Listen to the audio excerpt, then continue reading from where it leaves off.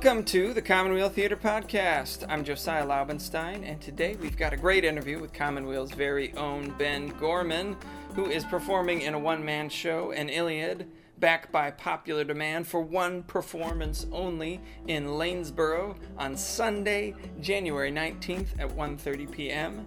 Ben and I talk about performing in a one-person show, how he feels like this show sort of picked him, his upcoming tour of an Iliad, and much, much more. You don't want to miss it. Stay tuned.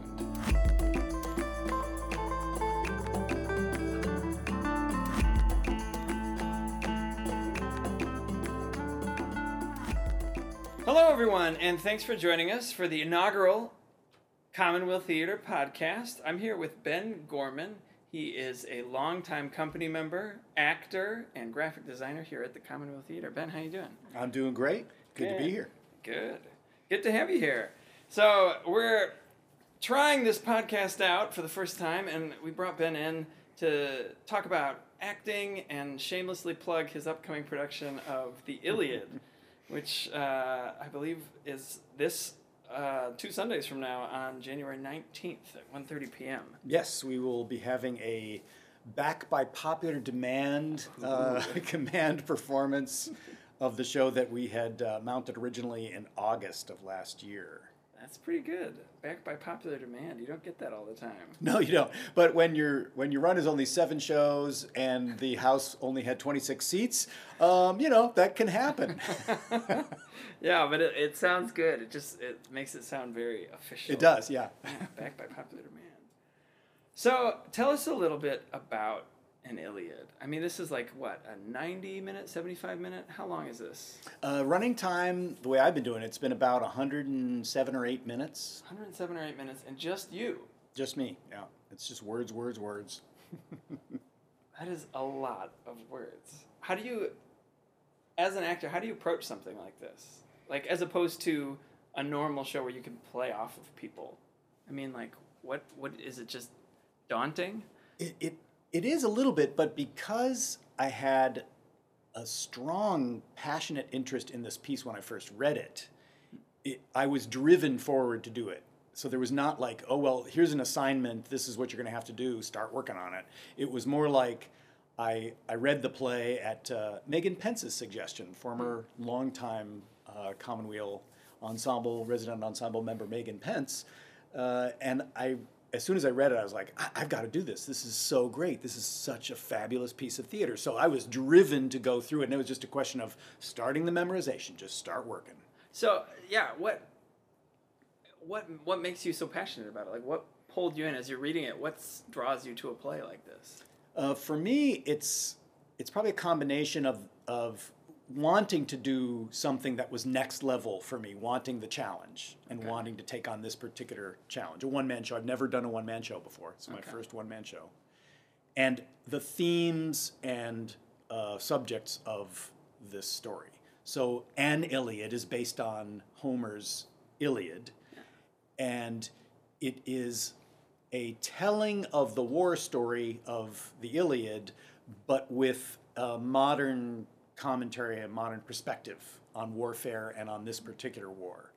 And I just found it engaging and fascinating. And I have to admit, I've never read the Iliad, although I have. Oh, yeah. I bought a copy of the book right away and started looking up, information about pronunciations and getting ready to read it. I keep promising myself that I'm going to read it, and I have read deep into the introduction.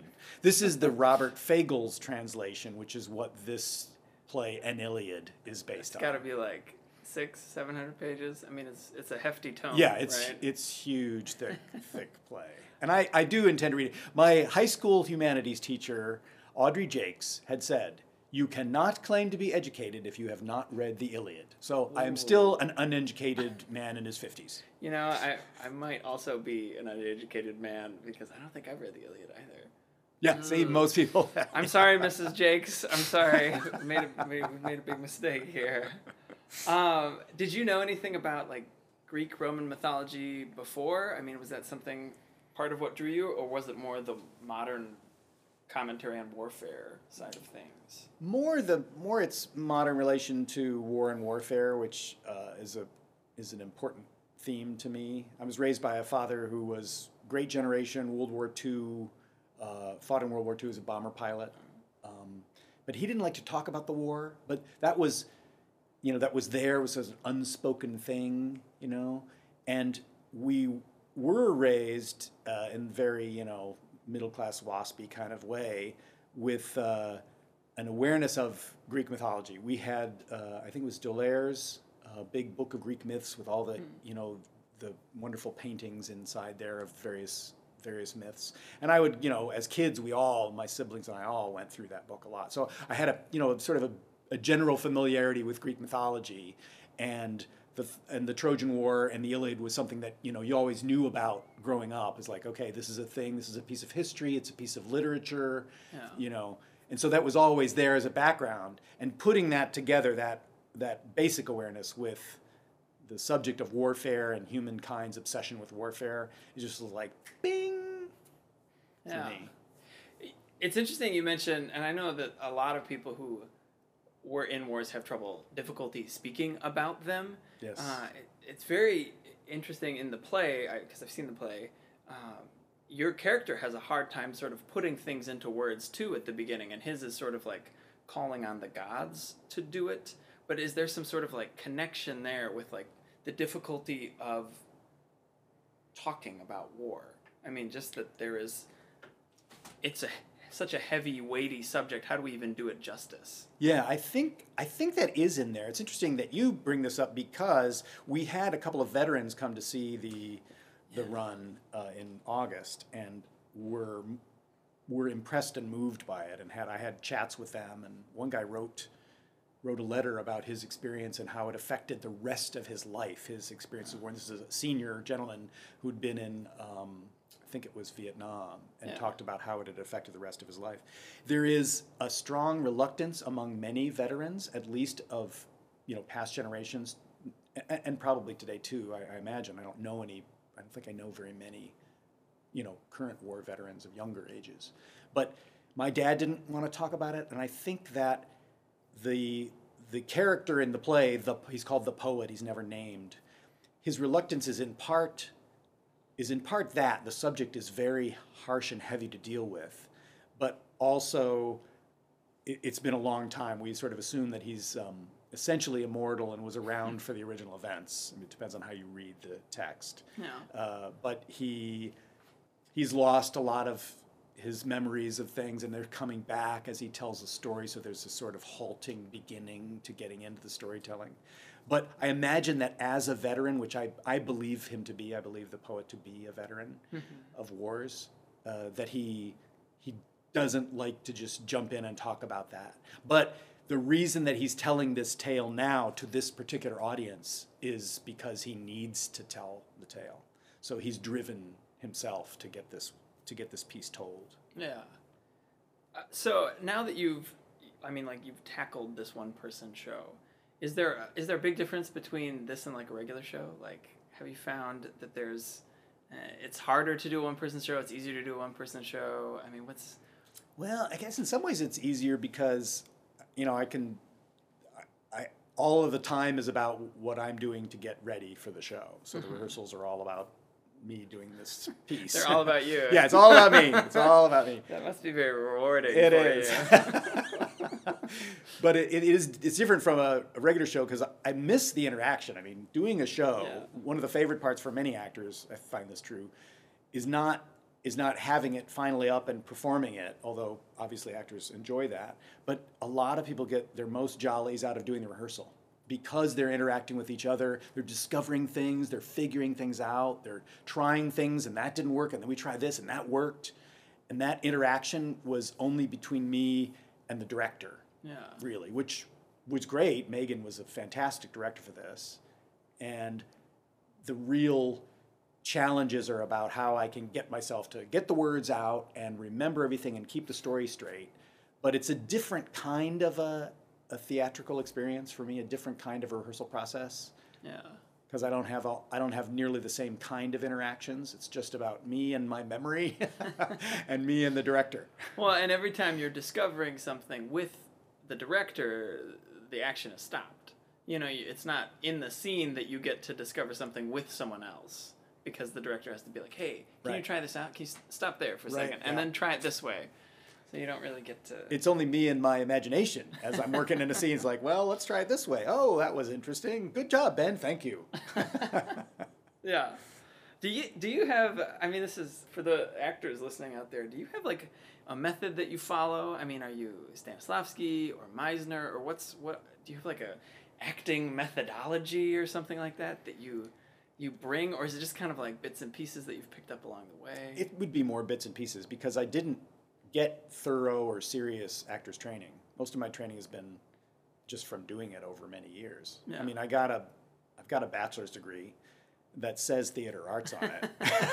Hey, that's all you need. That's all you need, right? I bought it I studied I was studying filmmaking, so my theater arts degree is really theater arts with an emphasis in film studies.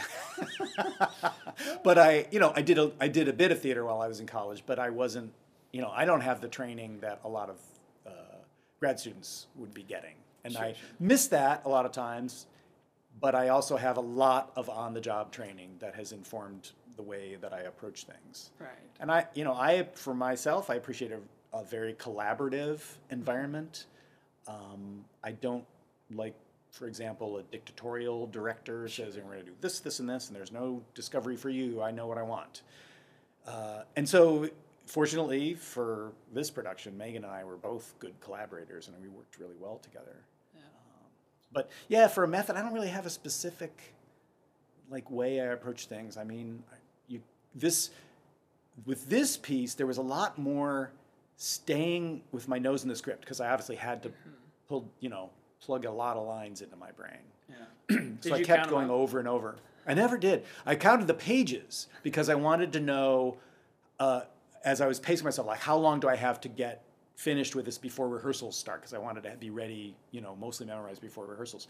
And I was counting the number of pages and the way that it was double-spaced typing, and I was like, okay, so I got 58 and a half pages or whatever it was, and I got to get through this many pages in this many days, which means this many pages per day. And at times I would do that, and I'd drive myself nuts, like, oh my God, I got to do a half a page a day. Can I memorize a half a page a day? Sure, I can do that. No, can I do that? And it was, I should have spent a little less time looking at that, I think.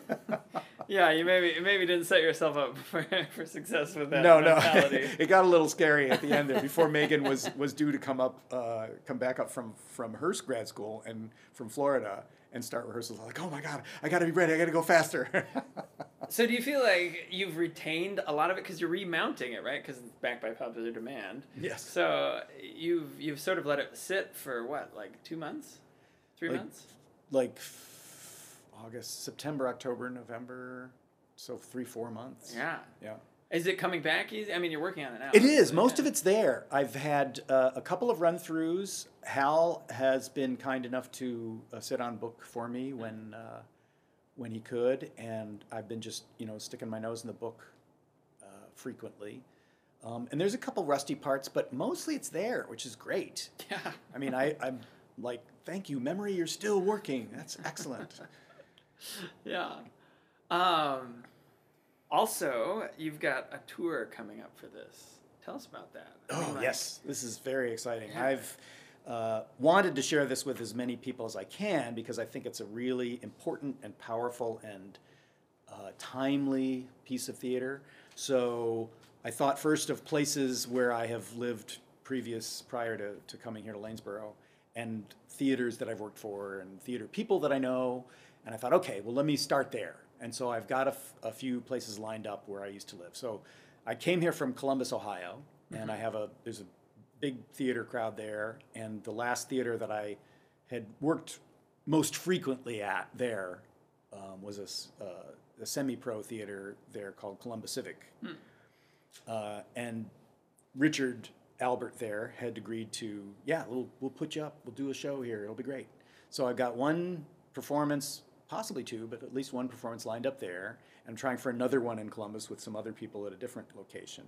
And I've got one lined up with a friend of mine who is really a patron of the arts. He's not really a super big theater person, but he's like a great friend of mine. He came to see the show, he came up from Texas to see the show in August. Wow, and that's he's pretty good. helping set up a show in his town in Texas. And I'm working on a couple of others in Arizona and Washington State. Okay. So at the end of this tour, that'll be 5 states total? Maybe more? Possibly, yeah. Let's see what else. I was thinking for California too, but nothing has panned out yet down there. So. Okay. That's pretty good. That's pretty good. Have you ever toured before? I have toured before. I haven't done anything quite like this because I went on a fully supported tour. I was hired by the American Shakespeare Center, based in Stanton, Virginia, for the 2014-2015 touring season. It was called the Method in Madness Tour because we did, among other things, Hamlet. And that was we all did contribute work, unloading the truck, loading out the costumes, setting up the little sort of set piece that we use. But it was fully supported, hotels, everything booked, and we didn't have to do any of the tour organization as the actors. We just had to schlep. Actors are always schlepping, right? But this is like on my own, mostly trying to get things organized with the sites. And I am not an organizer. I am known for not good organizational skills. So I'm trying really hard to make this actually work and be sure that I've written the dates down in the correct order and everything. Yeah, organization is like 90% of the battle sometimes, just like keeping everything straight. I know. If somebody isn't watching me what I'm doing, I'm liable to make big mistakes a lot. Well, you're learning on this tour then. This is like a learning experience. Oh, yeah. Trial by fire. And I had some great advice from a friend of mine, a theater practitioner who used to do one-man shows in this region and had, they'd gotten around a fair amount in the area, and he had all sorts of advice about how you go about, who you talk to, what kind of deals you make, like who gets the door, how do you split this, how do you cover royalties. And he was like giving me some great advice, like, oh, okay, this is really wonderful. Although for the purposes of this particular out-of-state tour, it's more about making sure my friends get to see me in the show. So I'm not sure how profitable it's going to be, but Commonweal has been very helpful in helping make this happen, and also insisting that we have some things like contracts and that, I try to get a minimum amount of money back and that sort of thing. So I'm trying to be honest. Oh, man. That's like the whole other world of theater that as an actor, I mean, now I'm an actor administrator here at the Commonweal, but like as just an actor, you don't ever think about. Yeah, the stuff you never see that's going on behind the contracts, all that. And so you're kind of getting like a crash course in all that. Yeah. Yeah, that is. And I had to, have some input into the contract to make it work the way that I want it to. I'm in there prominently as a guarantor to make sure things happen. And this is because, this is Commonweal's, in a way, this is Commonweal doing me a solid by allowing me to take this tour when it isn't really in their best interest. And, we just have to be sure they don't lose any money in the process of doing it. Did you ask for anything crazy in your contract? I need my own dressing room, but I need it to be a minimum of 150 square feet with... Any, real actor demands? I need... No, I haven't had the gumption to put that in there yet, but maybe I should think about that. Next time. You never know what you could get. I mean, people ask for crazy things. Well, there's a further opportunity because we're going to take this show later in the year, I hope, to other locations around the state or the region. This is a really great show to just take off and do a one-off show for a day, And there are many locations around the state which would, I think, really like to have this kind of show. Schools are it's really good for universities and schools and colleges. Yeah. We did have some high school kids come and see the show from a private high school in, I think it was the Mankato area. Okay. Their teacher, one of their professors, had come and seen the show, really liked it and recommended it to his students, and 3 of the students, wrangled a parent into driving them down and coming to see the show.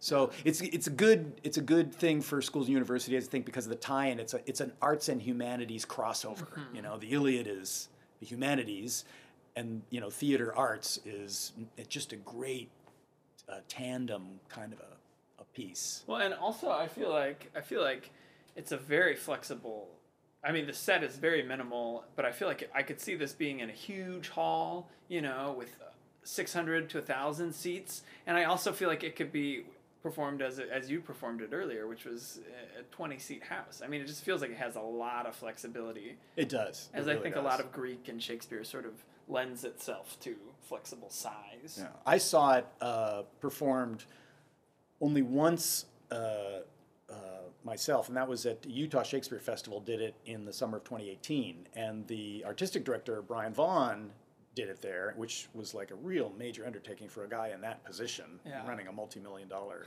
theater outfit. But he did it, and he did a great job, and it was in a large proscenium space, one of the several spaces that Utah Shakespeare uses on the campus of the university there. And it was, it worked. I mean, the space lent itself, it worked well. I'm a little leery of it being in a huge space because it does have a strong intimacy, and it's direct address. The poet is talking specifically to the audience, and I think it could lose a little something if the house is too big. The house wasn't full at the show that I saw. There was several hundred people, but it wasn't a full house. It was like 1,500 seat proscenium space or something like that. It was a big space. Did you see it after you'd read it or before you'd read it? Like, did you know you were going to do this when you saw it? I knew that I would be doing it when I saw it, yeah. Okay. I had first read it and was amazed and wanted to do it. And I don't know if we'd locked down I think we'd started to make plans for the production, but I don't know if Megan was on board at that point. I think she was, because when she handed me the play and said, "You should read this," she said, "And I'll direct you in it." And I'm like, I'm totally for it, because she had directed me in here at Commonweal in The Elephant Man and Christmas Carol. So you had worked with her a bunch of times. Yeah, and I trust her direction. I really like what she does, and I was like, well, I'm on board whenever we can land this project. Yeah. When are you going to do your one-man show? Yeah, right. I've never done a one-man. Well, no, that's not true. In grad school, my thesis was a one-person show. We had to write and direct and act in a 20-minute one-person show. So that was our thesis, and then we sort of wrote a paper about it afterwards. But I never turned it into anything longer than that 20-minute. Do you think it has potential to develop into something bigger? I don't know. It's tricky when you're doing all the creation and all yourself. It feels a little like, I don't know if I want to write my own one-person show. I've never been as attracted to the one-person show, because I think, like you said, the relationships on stage is what you're drawn to, is what I'm drawn to as an actor. Yeah.